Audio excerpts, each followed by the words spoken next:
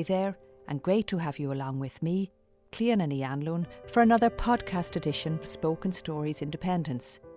Each time, a new story from a commissioned collection of short fiction is read by its author or by a guest reader, with you, the listener, in mind. Each invited writer started out by thinking what independence conjures up for them and where it might take them today, 100 years after Ireland's War of Independence. Here now is writer Neil Jordan with a couple of words about his story called Easter 2036. It's interesting that there are strains of Gothic in Irish literature, of horror and fantasy and satire, but very little science fiction, dystopian or otherwise. So the idea of independence set me to thinking about what Easter 2036 might look like, emerging from the long shadow of the current lockdown. And all sorts of strange other ideas came with it. Neil Jordan. Now, Easter 2036, read by Stephen Ray.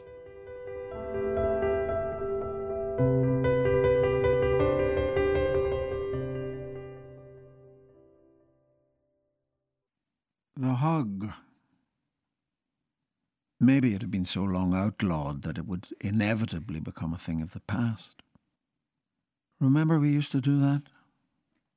The kiss, ditto, on both cheeks in the French way, or on the lips in the way of the old patriarchy. The elbow bump made the handshake a forgotten habit. And the strange thing was that once the vaccine became acceptable, these old relics still didn't make their reappearance. Had something essential changed? That was the question the team in the graduate program in the Confucius Institute began to ponder. They amassed statistics, charts, information flows, interrelated fractal graphs, and fed them through whatever computational sources were available, about the under 50s in particular. While unable to visit their elders, it was discovered they still cared. But the caring itself eventually became a care, a bother, an affliction, an emotional burden which itself needed its own treatment. Parents dying on ventilators, behind plastic shrouds, reachable only by phone or pixelated image, had already been burden enough. But as the vaccinated elders made their way back into the community, it became increasingly clear that a habit had died. Not only the habit of the hug, the how are ya, the handshake, the kiss hello, but something much more fundamental. The experience in its totality had given rise to a generation that couldn't bear to care, couldn't bear to, in the broader scheme of things, love. And not only in the filial sense, although that was how the absence first manifested itself. In the broader erotic sense, too. As a new generation emerged into the formerly empty streets, they found that, too, alarmingly easy to forget. What had been something of a battleground before the viral event, with competing versions of desire and eros fighting for their spaces, their authenticities, their voices, was now a blasted landscape. So they found it easier to retreat once more. They were called hikikomori in Japan, a generation who preferred isolation to human contact. And maybe this isolation had its benefits. Online, after all, had claimed the safest space for erotic engagements. Sex was sex, whether with oneself or some ersatz other, however they announced themselves or claimed to be. But still, the thread and the tropes from Plato to the present day, could it possibly just end like that? Like the spurt of a solitary orgasm, the whimper of a very little death?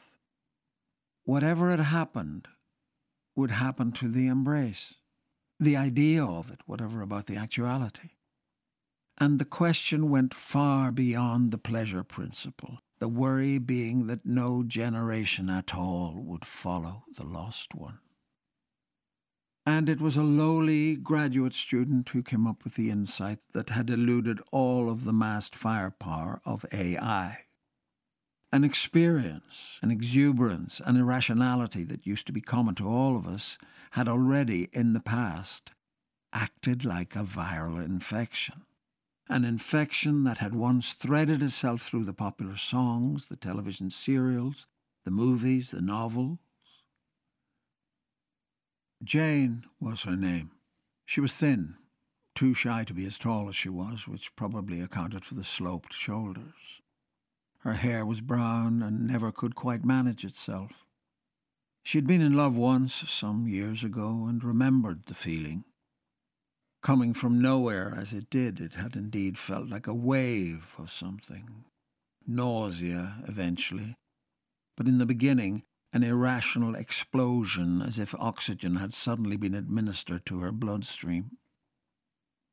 The love object in this case was Maura Colley, who had one day, to the delight of her schoolmates and the horror of the nuns, shortened the disgusting green skirt that had been a feature of the uniform since probably the 60s, to reveal the curve of a perfect pair of knees under the lacy tangles of a pair of filigree black stockings. The vision so confused Jane that at first she thought what she was feeling was envy for the sheer capriciousness of the gesture and the lack of visible bone in those knees. But after a woozy walk home through the park, where Maura Colley passed her on a motorbike which flared the skirt backwards, she felt her stomach fall with the realization that it wasn't envy after all. It was an emotion from quite another source, complicated by the fact that Maura was riding pillion, her arms wrapped round the leather-clad waist of Joey Conroy from St. Finian's across the park. So several years, a BA in genetics and a virus later, Jane could think of the experience more objectively, examine it as the phenomenon it surely was, and was gradually drawn to one startling conclusion. If love was a kind of sickness, and there was an abundance of literature to attest to that thesis, it behaved like a viral one, brought on by the presence of another, enhanced by their proximity, only cured by the passage of time. But, and here was the leap of intuition that Lou, the computer, could never make, no matter how enhanced by its quantum capabilities, what behaved so much like a virus could well become a virus, could be reproduced in an artificial state, could be refined, its internal structure manipulated the way other cellular systems were manipulated. Antidotes developed, vaccines circulated, all of the weapons of biological determinism put into play, and love, refined and improved, lab-sealed, could then exist in its viral state. She sampled, spliced, and coded on her own at first, but the possibilities could only be kept hidden for so long. To an economic landscape depleted by the COVID pandemic, the release of something like this and its attendant commercial possibilities would be what previous generations would have called a godsend.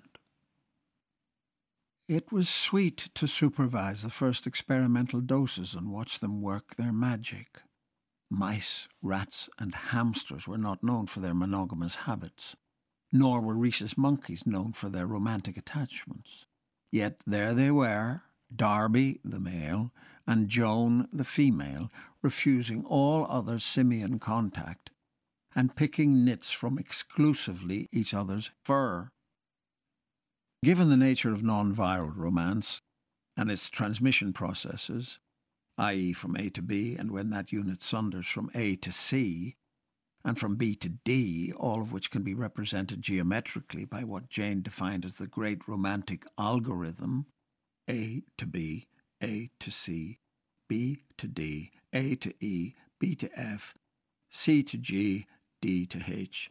Logic dictates that the refined romantic virus would begin the process of transmission with one unit, one couple of non-specific gender, one Ur-Eve and Ur-Adam, so to speak. So it was with mice, hamsters, rhesus monkeys and Vietnamese pot-bellied pigs. So it would begin, at least, with humans. The campus, fortunately, was outside the city boundaries, so it was a simple matter to isolate 2 dormitories, fill them with volunteers of varying sexual preference, choose the first couple, and observe the spread. And it was sweeter still for Jane to observe them walking by the Dodder River, arm in arm, in love, and then out of it, both partners stung then by the invisible wasp of jealousy, choosing others, hence the inevitable exponential spread. What was the exponential thought experiment she remembered for her first year? A lake with 1 lily blooming. On the second day, there are 2. On the third day, 4. On the fourth day, 8. On day 34, the lake is half full. How many days till it is full? 1, she remembered writing with mathematical exactitude. The lilies double daily, and so the lake is full on day 35.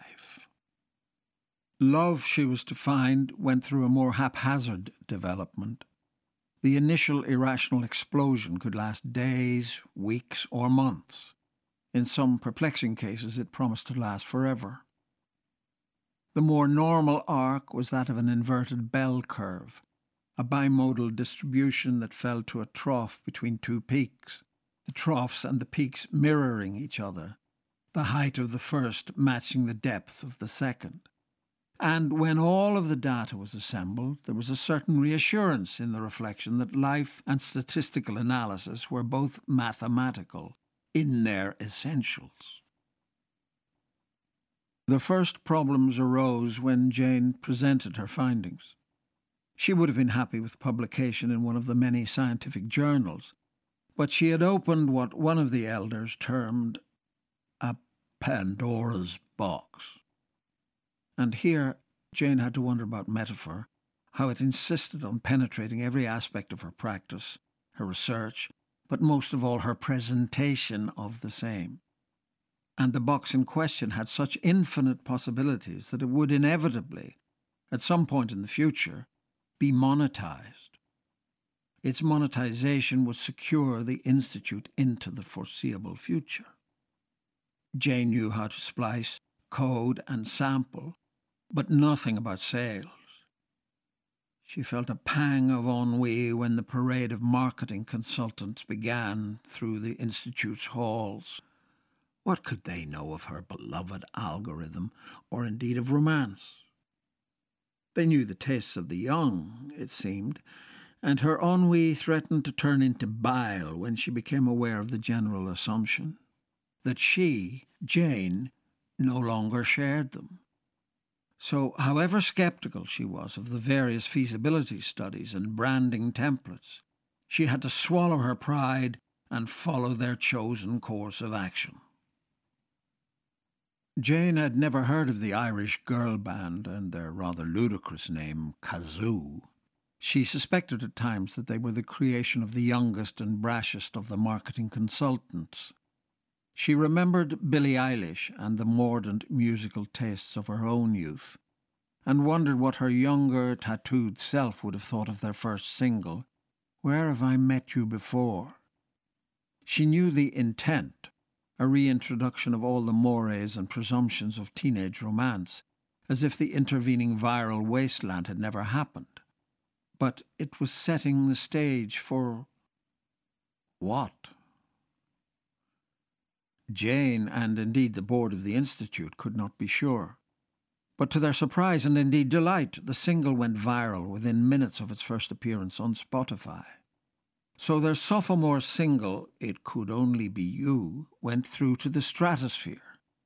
And at this Jane had to swallow her pride and what was left of her musical taste. A new dating site, Blush, rang in and out with their musical motifs. There was ample material now to be examined, interpreted, and reinterpreted, blogs and Twitter responses, endless garage imitations of the original girl band, and a fertile cultural swamp that might support the release of the virus, which had yet to be named. And here Jane finally put her foot down. There was pressure from the board, the marketing consultants, and even the members of Kazoo to call it the love bug. Jane was adamant and stuck to her guns. The refined romance virus it was and would continue to be. The name, after all, was only of academic importance. Far more important would be the results. What harm could be done after all? No coughs, sneezes, pulmonary consequences. A sense of romantic obsession, refined in its purity, its intensity, free of all the quotidian accidents that had hindered it in the admittedly well-documented past, could only be an improvement. And here, Jane, who wanted to get ahead of the metaphorical posse, had a whole alphabet of reference, such an abundance, indeed, that she had to call a halt after the C's, Catullus, the Carpenters, the Cure. The refined viral experience was ready for release, but as with any airborne pathogen, they had to find its very own unique transmission medium. The various members of Kazoo were given their own reality shows, their own brand labels, complete with cosmetic products, the most important of which was perfume. What better way to spread an intoxication of the senses than through scent itself? The members of Kazoo already had appropriately suggestive names: Melanie, Cupid, Rose, Apple, Mermaid. This long after the days of the Kardashians, and when memories of the original Spice Girls had become something like the memory of snow in winter. Their cosmetic brands differed, and competition between them was fiercer than anticipated. And when Cupid Kazoo's name became linked with Gar French the Younger, whose political career was already in the ascendant, it was inevitable which of the brands would win the cosmetic wars.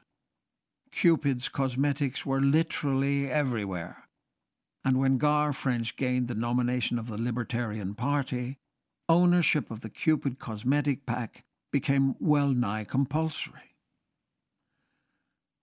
Self-medication would have been unethical, out of the question, which was not to say Jane wasn't tempted. A small nozzle, ingeniously shaped to resemble a bow, when pressed with a manicured finger, released a perfume that was orchid-scented with hints of frangipani. She had overseen the design herself, and it was probably inevitable that she would succumb the way Eve did with the first apple. She pressed the small plastic cap in front of her bathroom mirror and watched as the droplets spread into a diaphanous triangle. And bit by bit, the refined romantic virus overwhelmed the other bathroom scents. She saw the long walk from school again through the evergreen trees. She heard the throb of the motorbike behind her. She felt herself turn again and saw Maura Colley, one cheek pressed to the leather back of Joey Conroy's jacket, while the skirt flared above the filigreed perfect knees. She somehow resisted the urge to track her down online. She contented herself with the kind of undifferentiated love that mystics talk about, and her bathroom seemed the most perfect place to be. What could go wrong? All of the pleasures of romantic obsession without their downsides: rejection, obsession, possession, self-harm, mutilation, bondage, S&M. And as the refined romantic virus spread amongst a willing public, there was everything to celebrate in what some pundits called the death of the incel. What could go wrong? The first sign of trouble began with the weather. Not the weather itself, which continued on its dismal delivery of high and low troughs across the Atlantic, but with those who announced it. the trickle of mail into their post boxes became a torrent. Declarations of undying love, requests for emails, phone numbers, suggestive texts, and it soon became evident that something other than interest in the next storm system from the Azores was driving it. Sex, male or female, had nothing to do with it. Neither did physical beauty.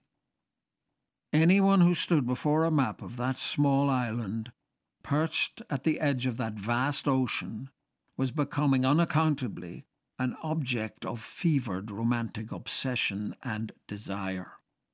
The kinds of obsessional devotion that movie stars had to negotiate were visited upon them, and they had no defences against it. Jane had to wade through all of the data and once more came to a rather frightening but perfectly rational conclusion. It wasn't the weatherman or the weatherwoman that triggered these desires.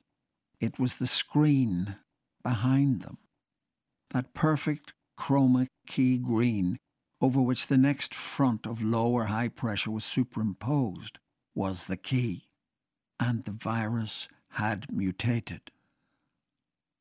Or other Janes had been at work. The mutations multiplied, at first only available on the dark web, then gradually everywhere. The genetic structure was spliced and decoded, and the mutations began to spread, at first in the same sense of innocent fun. Postmen developed romantic obsessions with postboxes. Foot fetishists had a field day, and no window display was safe from their viral enthusiasms. Policemen fell in love with their bicycles. The term dog lover acquired new and sinister implications.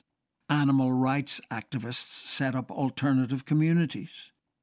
The deer population of the Phoenix Park huddled behind purpose-built fencing. Tree huggers began to sprout leaves. All this before the first sightings of the loup-garou. The Institute was thrown into a frenzy, of course. A frenzy of containment this time. A vaccine was ready, but proved helpless in the face of all of the iconography and tropes that the virus had released.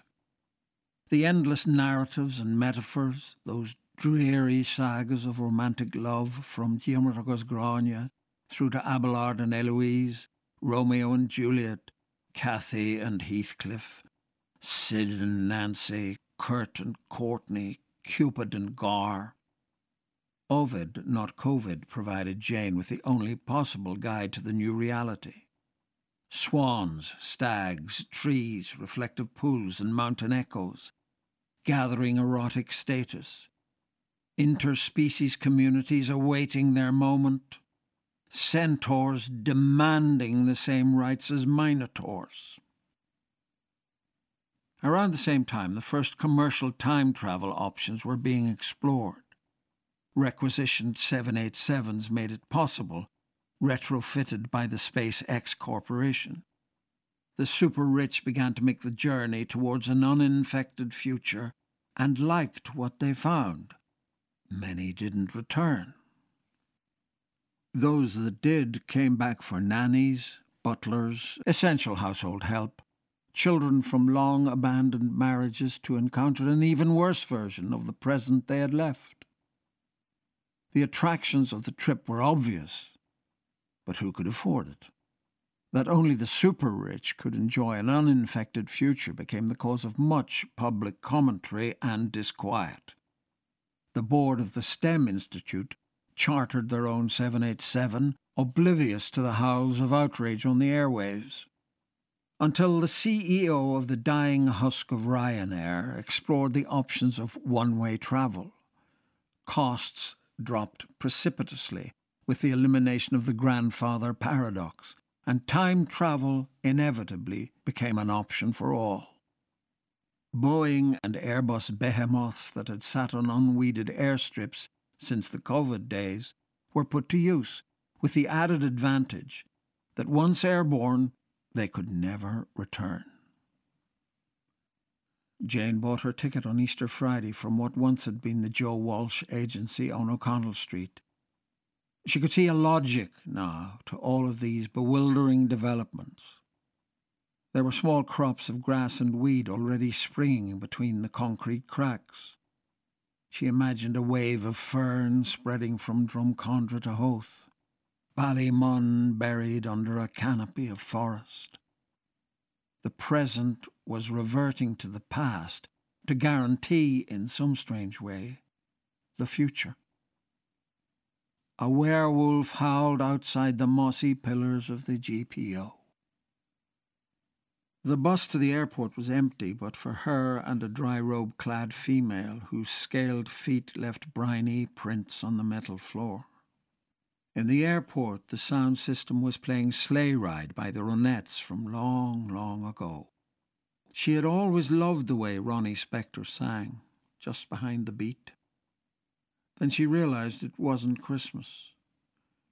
Maybe there were just no Easter songs. Or maybe time was wrapping around itself already. She wondered, would the Ryanair seats be the same bilious yellow? She determined to make more notes to shorten the journey. But she had no idea how long it would take.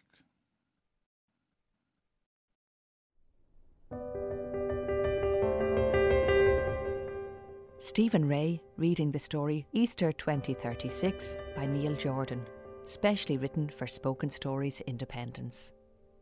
Next time, Marty Ray reads St Albans Drive by Danielle McLaughlin.